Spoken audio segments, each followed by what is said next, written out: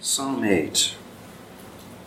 O Lord, our Lord, how majestic is your name in all the earth. You have set your glory above the heavens. Out of the mouth of babes and infants you have established strength because of your foes, to still the enemy and the avenger.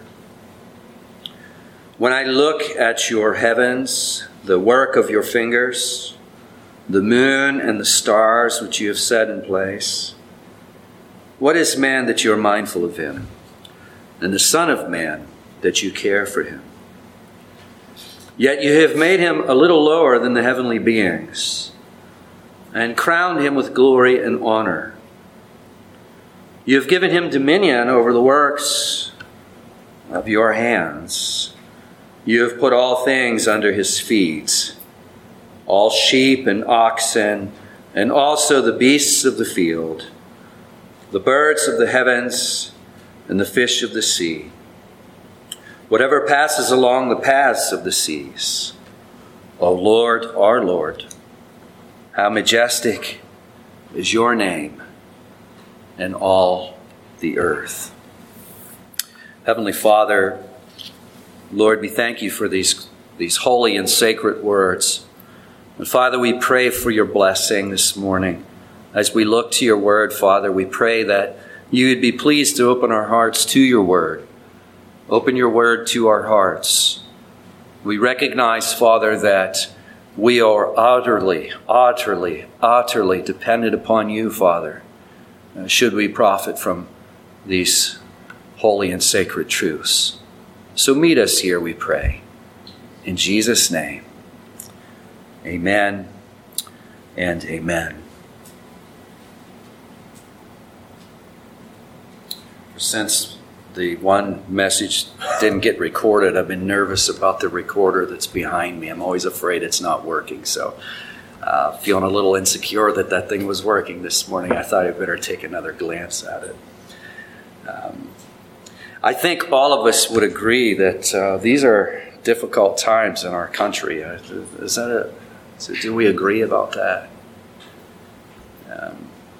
Yesterday morning about 9:30, I sat down and was really kind of putting together an outline for this morning's message, and I was looking over Psalm 8 and the many truths that are here, the thrust of the message of Psalm 8, the thrust of it, and I was very excited about preaching on it. And then it's dawned on me that really I've been looking forward to Psalm 8. I've been looking forward to it for weeks because it's such a timely psalm for where we are right now as a nation. And yesterday morning it seemed to me that given our memories what they are, that it's really easy, and it just is what it is. It's easy to preach a message. It's easy for us to hear a message. And then 24 hours go by, 48 hours go by, 72 hours go by. And how much of it remains behind? You know, it's our memories, they are what they are, you know. And don't think that this diminishes in any way what we do. God has ordained preaching. He's ordained this as a means for our growth. And we can clearly look at each other and look at one another and see that we are growing as we fix our gaze upon God's Word and we center our ministry on Christ Jesus and His Word.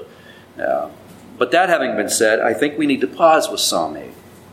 And I think we need to do a little series on it. Probably 5 or 6 weeks we'll be looking at Psalm 8. Because there's such a powerful message here for us. And I think it's a very timely message for us. You know, tomorrow morning we're going to get up and we're going to go to work. And undoubtedly we're probably going to be hearing probably no small amount of grumbling and complaining. Right? You know, some of you are smiling. You're anticipating it. In fact, some of you already know what's going to be said, don't you? It's August in northeastern United States. You've seen, some of you, the forecast. It's going to be hot, isn't it? It's going to be muggy. So undoubtedly there'll be people who will be complaining that it's hot and it's muggy. 90 days from now, the same people are going to be complaining that it's cold. in a very short period of time, we're going to be turning on our furnaces. I mean, I'm just as uncomfortable as everybody else in the summertime when it gets like this, but I don't really like to complain about it because I love summer so much. I got other complaints that I do. I don't want you to think I'm exempt from this. I grumble and complain too. Another common one we might hear tomorrow is, it's Monday. How are you doing? It's Monday. Monday bad. Tuesday bad too. Too close to Monday. Wednesday only good because it's halfway. Thursday is only good because it's the eve of Friday. Friday good. Only one day of the week good, Friday. All kidding aside, I've often observed that folks that really march to the beat of this drum aren't really that happy on the weekends either. You ever notice that? And really, I think for most of us, I think our perfect day is a day of maybe 72 degrees. Does that sound good? 72, 73, give or take a degree or two. With a relative humidity of where? What do you want it to be? 40%? Does that sound good? Because usually on those days you have the blue sky, which is not bad this morning, is it? You have that blue sky, that beautiful blue sky. And on those days you will hear a lot of folks say, man, it's a gorgeous day. And I know that when we have days like that, people usually are a little more upbeat, aren't they? What do you suppose the leading cause of all of this is? That's what I want to talk about this morning. There's many causes to this. But I would submit to you that one of the leading causes of this is that we're always looking down. We're always looking down. And we might ask ourselves, why are we always looking down? Well, it's because we have diminished God. I want to speak about God for a moment with a lowercase g.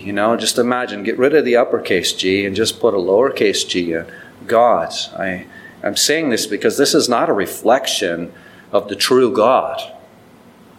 But in many of our mind's eye, this is God. He is more like a force, if you will, or more like some kind of power than he is a personal being. Kind of like maybe nuclear energy or electricity or something. Made a living for a lot of years working as an electronic technician, playing around with electronics, and learned a lot about electronics through those years. One thing I can say about electronics is electricity is not very personal. When you get zapped real good, like I've been zapped many times, it's nothing personal.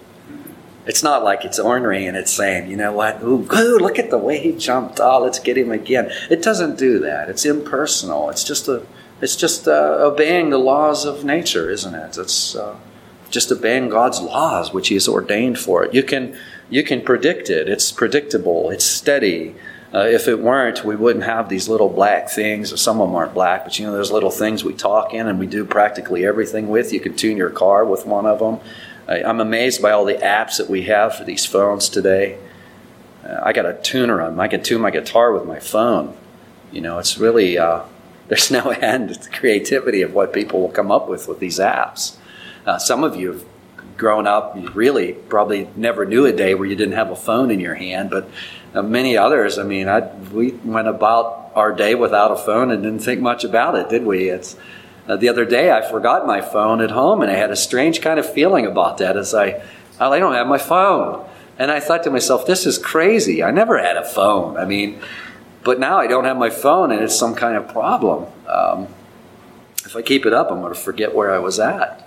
We're talking about impersonal forces. Electricity is an impersonal force.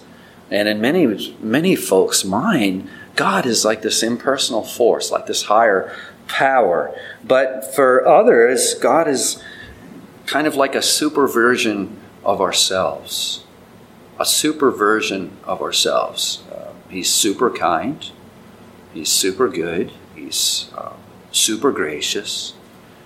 Not necessarily concerned, or probably in some respects divorced from morality. He's not that concerned about right and wrong, really. I mean, he'd like you to be good if you could, but he don't care if you get ornery. He don't care if you do this or if you do that. He's okay with it. Righteousness is not necessarily really important. As long as you can do enough good things to kind of counterbalance the bad things, in the end of the day, we'll be okay. Justice is not really on the radar too much. And, as I'm explaining this, really God is, in this respect, really kind of a superversion of the self. Just a superversion of ourselves. We're not that concerned about morality, so he's not that concerned about reality. I think that's one of the reasons why we're always looking down. Another reason why we're always looking down is because we've pushed God far away. We've pushed him far away. And I say we as humanity. We've pushed God far away. We've pushed him all the way until we need something. When we need something, then we invite him in order to get what we want. I think it was around 7 years ago. I was in East Liverpool, just walking around the streets, just right across the river here downtown, just walking the streets and asking people, whoever would talk with me, questions about their faith. I would just approach folks, and if they seemed somewhat inviting, I would say, listen, I'm from Tri-State Community Church. We're just asking people questions about their faith today. You mind if I ask you a couple of questions? And I came across this young man, and I asked him those very questions. You mind if I ask you a few questions about your faith? And he very wonderfully invited the questions. We talked for 45 minutes, and I was really encouraged because we were touching on the nuts and bolts of the gospel in that period of time, and I invited him to church. I invited him here. And the following Sunday, he was sitting here. And I thought, wow. I mean, when he came to church, I thought, wow, Lord's really answering prayers. And he came for a couple of weeks. He had fallen into some trouble, and he had a sentence hearing coming up. And I joined him in prayer. I prayed that, God's will would be done, and really prepared him that, it might be God's will that, he was facing some potential jail time, and it may be God's will that you go to jail. I mean, I don't want you to think that, if you do have to go to jail, that God turned his back on you. It may be his will that you go. And, okay. Well, his sentence hearing came up, and he received mercy from the courts. He pretty much was let go. I don't even think he had much of a fine. It was really amazing. I never spoke to him again in a meaningful way after that. I saw him twice after that. I saw him once at McDonald's, and I think to my measure of faith, the way it looked like he was trying to avoid me, but in God's providence, it was hard for him because we ended up in line right next to each other. And I just said, hi, how you doing? We haven't seen you in a while. How you been? And it just seemed like he couldn't get away from me fast enough. I don't use this example to tear this young man down. He's not doing anything that any one of us wouldn't be doing if it wasn't for the grace of God touching our hearts. Because we push God away, left to ourselves, until we need something. Why? Because we love to look down. We're constantly looking down. But if you look at the psalmist here in verse 1, this psalm is different than the psalms we've studied up to this point. Notice what the psalmist does. He looks up. He says, "O Lord." And notice the pronoun there, our Lord. He doesn't say, "O Lord, my Lord." He says, "O Lord, our Lord." And I've introduced you to the category of the individual met. I'm not going to introduce you to some of the other categories because scholars are always trying to get real sophisticated with the categories of these psalms. And one scholar, I forget who said it, kind of jokingly said, listen, what we're ending up with here is 150 different categories. That's not very useful. But I would say in a broad sense, Psalm 8 is indeed in a specific category, and it's referred to as a hymn. Notice the R. The psalmist is looking up, but he's not doing it alone, is he? He's saying, "O Lord, our Lord." This is a community hymn. It's a community hymn of praise. Now, our translation, really, the English translations, this is one place where the English translations really, we lose something very significant here. Notice, and I've pointed it out many times, that Lord is capitalized. All L-O-R-D is capitalized. This is one of the neat places where we have Lord fully capitalized and then Lord only with an L capitalized, right in one little line there. O Lord, our Lord. Literally what's going on here is, O Yahweh, our Adonai. O Yahweh, our Adonai. It's much more personal. Our translation is using a title and in place of the personal name of God. And the psalmist and his company, the people of God, are saying, O Yahweh, our Adonai. Who is Yahweh? You know, this name appears thousands of times in the Bible. Thousands of times. In Genesis 2:4, He is the creator of the heavens and the earth. He is the creator.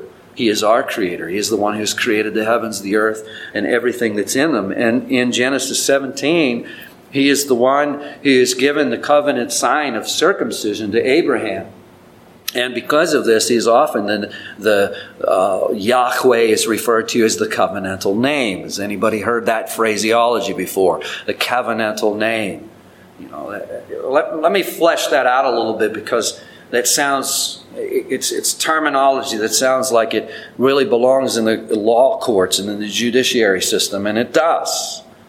In many ways, this is a judiciary term. Let me flesh it out and unpack it a little bit. God is a covenantal God. He is a covenant-keeping God. Let's say it this way. He's a faithful God. He's a promise-keeping God. He is a God of steadfast love. See, we're saying the same thing with those categories. I was trying to communicate this to the children Wednesday night, that God is a God, our God is a God who makes promises. He makes lots of promises in the Scriptures, doesn't He? We can trust Him because He keeps every one of them. And He has a perfect track record at keeping them.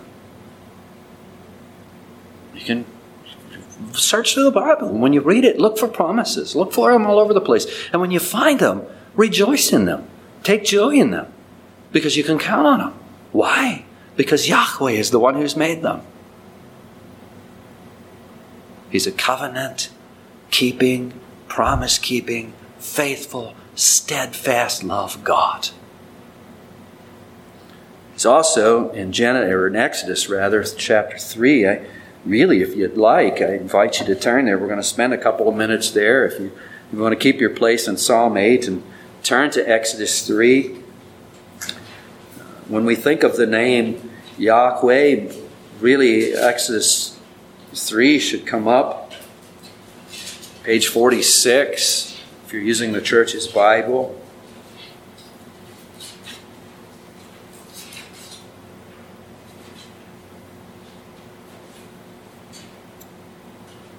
A little story in the life of Moses, verse 1. He's keeping the flock of his father-in-law Jethro, the priest of Midian, and he led his flock to the west side of the wilderness. So he's out in the wilderness, if you will, probably in many respects something that's more resembles a desert than what we would commonly think of a wilderness.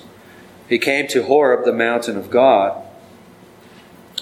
And the angel of the Lord, see the Lord, capital L-O-R-D, the angel of the Lord, sometimes you'll hear the phrase Malach Yahweh, the angel of the Lord appeared to him in a flame of fire out of the midst of a bush.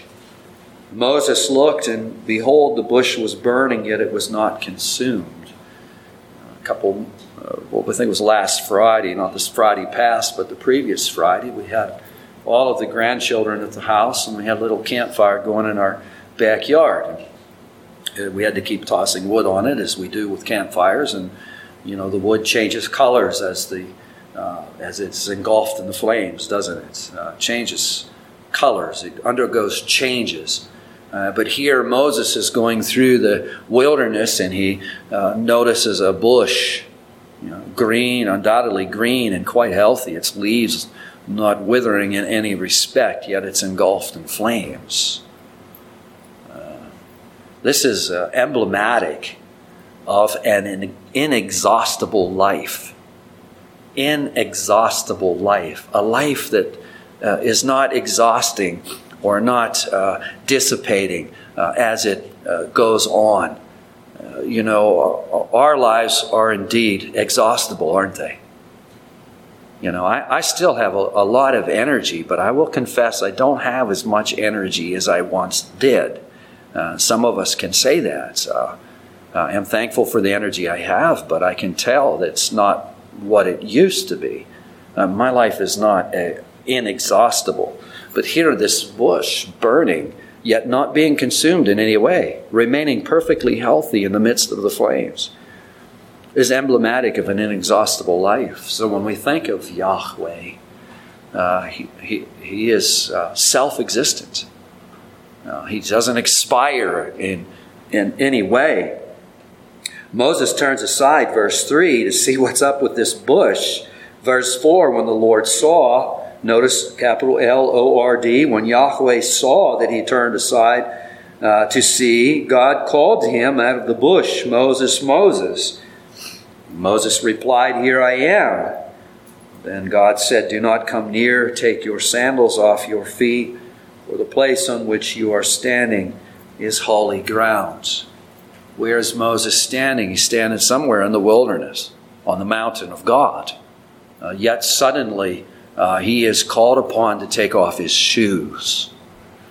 One of the problems we have today is we don't take off our shoes. I'm not speaking literally here. We wander into God's presence like we're just wandering into anyone's presence. God is holy. Yahweh is holy. Take off your shoes, Moses. The ground that you're standing on is holy. Why? Because of Yahweh's presence. And then in verse 6, Yahweh says, I am the God of your father, the God of Abraham, the God of Isaac, the God of Jacob. And Moses hid his face, for he was afraid to look at God. Now, by the time of Moses, Abraham and Isaac and Jacob had long since departed from this life. They're long since, centuries earlier, they are deceased. Yet God says, I am the God of Abraham, I am the God of Isaac, I am the God of Jacob. And Jesus interprets this for us in the Gospels when he says that God is God of the living. He's the God of the living, not the God of the dead. So Yahweh is the source of life, and he is the sustainer of life. The source of life and the sustainer of life. And then in verse 7, quite frankly, I think verses 7 and 8 are two of the most beautiful verses in the Old Testament. I used to quote them all the time. I used to paraphrase them. Then the Lord said, I have surely seen the affliction of my people who are in Egypt, and have heard their cry because of their taskmasters. I know their sufferings, and I have come down to deliver them out of the hands of the Egyptians, to bring them up out of that land to a good and broad land, land flowing with milk and honey, to the place of the Canaanites, and etc., etc. I used to quote these verses all the time, especially when I was doing ministry at Columbiana County Jail. I used to quote it this way: the Lord has heard the sound of the cry of his people, and he has come to deliver them. Isn't that beautiful? Yahweh is a deliverer. He is a deliverer. That's his whole point in calling Moses, by the way, to himself. He's raising Moses up to deliver his people. We could say much more about that. We'll revisit that here in a few moments. Back to Psalm 1. The psalmist and the congregation are looking up. They're not looking down. They're looking up. They're looking up at Yahweh. O Yahweh, our Adonai. Our Adonai. If you don't really need to turn there. If you just think for a moment with me, it's a verse that's well known to many of you in Isaiah's vision in Isaiah chapter 6.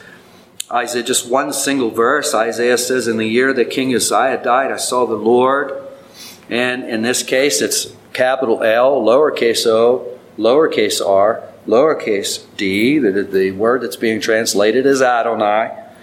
In the year that King Uzziah died, I saw Adonai sitting upon a throne, high and lifted up, and the train of his robe filled the temple. What is going on there? First of all, Adonai is sitting on a throne. But he's not only sitting on a throne, but the train of his robe is actually consuming the entire temple. What is the significance of that? Well, if you've seen movies of ancient times where kings and queens and what have you were attending some kind of ceremony, you'll notice that the dress code is appropriate to the status of the one wearing the garb. In other words, nobles would be dressed in a different way than commoners.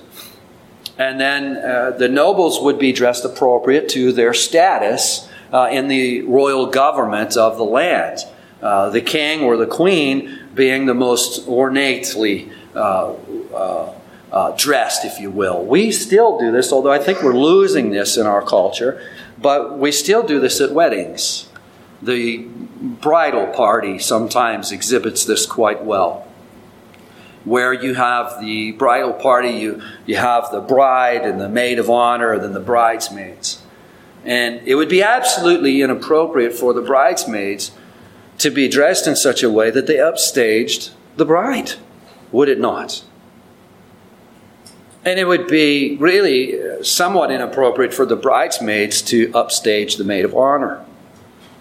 And it certainly would be inappropriate for the maid of honor to upstage the bride. Why? It's the bride's hour. It's her hour.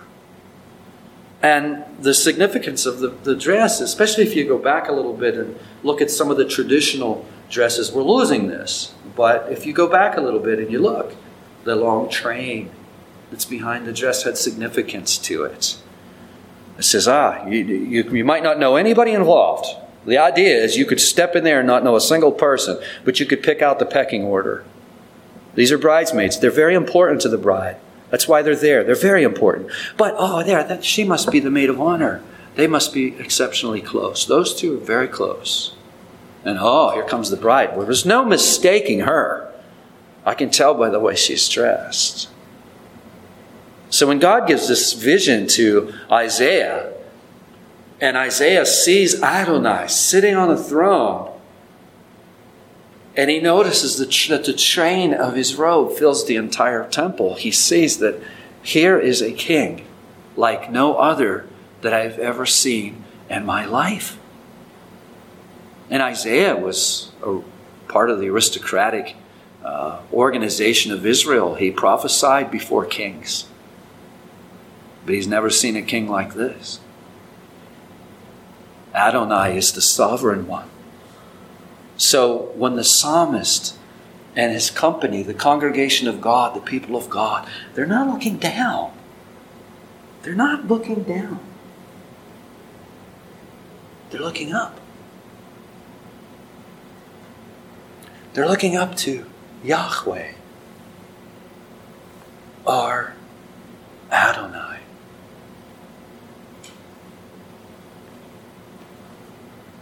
And notice what they say. O Lord, our Lord, how majestic is your name. Majesty being beauty. Beauty, dignity. Name being reputation. God has a reputation, an impeccable reputation. He's the creator. He's the covenant keeper. He's inexhaustible, self-sustaining life. He's holy. He's God of the living. He's a deliverer. He's a deliverer. God raises Moses up to deliver Israel out of Egypt from the taskmaster of Pharaoh, but God comes in the person of Jesus Christ to deliver his people from the taskmaster of the evil one, from the taskmaster of sin. Amen. He is a deliverer. Now, in conclusion here, my first point that I want to make in this series is we've got to quit looking down. I realize this is a really basic message, but I make no apologies for it. And I'll tell you why I make no apologies for it, because I catch myself complaining. And when I catch myself complaining, I need this message. And I have a sneaking suspicion that I'm in company. As soon as we think that we've graduated from this stuff, it's not long after that we're going to find ourselves complaining and carrying on like people who don't know Yahweh. Like people who don't know that God is sovereign. You see, as long as we're looking down at creation all of the time, as long as we're looking down, things aren't so good, are they?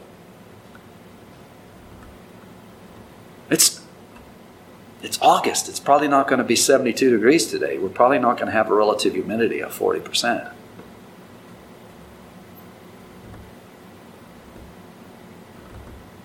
But Yahweh came in the person of Jesus Christ to redeem us. How easily we lose track of that. How are we going to minister to a lost world if we're losing track of that? See, I think this is such an important message for us that I want to do a whole series on this psalm. And our starting point has to be looking up. It's impeccable that we get this right. Notice that the psalmist starts out looking up in verse 1. What is he doing in verse 9? And what is his company, the congregation of the people of God, doing in verse 9? This is kind of a cool psalm, because if you memorize verse 1, you got verse 9 memorized too. You see that? O Lord, our Lord, how majestic is your name in all the earth. Has that truly impacted us? Let me give you one last little thought. Isaiah 45:22 in the old King James translation reads something like this. Look unto me and be saved, all of you ends of the earth, for I am God, and there is no other. A young boy by about 15 years of age, by the name of Charles Spurgeon, once sat in a little chapel as a preacher expounded on that verse. And as he told his congregation, look, look, look, Spurgeon's heart was eternally changed as he quit looking down and he looked up and came to faith in Yahweh, our Adonai. Heavenly Father, we thank you for this great word that you've given to us, Father. We are often so unsatisfied because we are looking down. This creation is not meant to give us full satisfaction. You have designed it in such a way that it will not give us full satisfaction. You've designed it in a way that we would look upward. And as we look down, kicking and rebelling against your design, we're certainly only to become frustrated, embittered, angry because things aren't the way they should be. But as we look up, we find the great streams of healing water coming to our souls. And oh, Father, help us to take this message out, to encourage everyone to look up. Tomorrow, perhaps, as we hear some of the complaints, Father, perhaps you will give us opportunities just to gently and lovingly encourage one another to look up. Father, we pray for your grace that our loved ones in this community would be able to do and empowered to do just that. to look up. We pray these things in Jesus' name. Amen.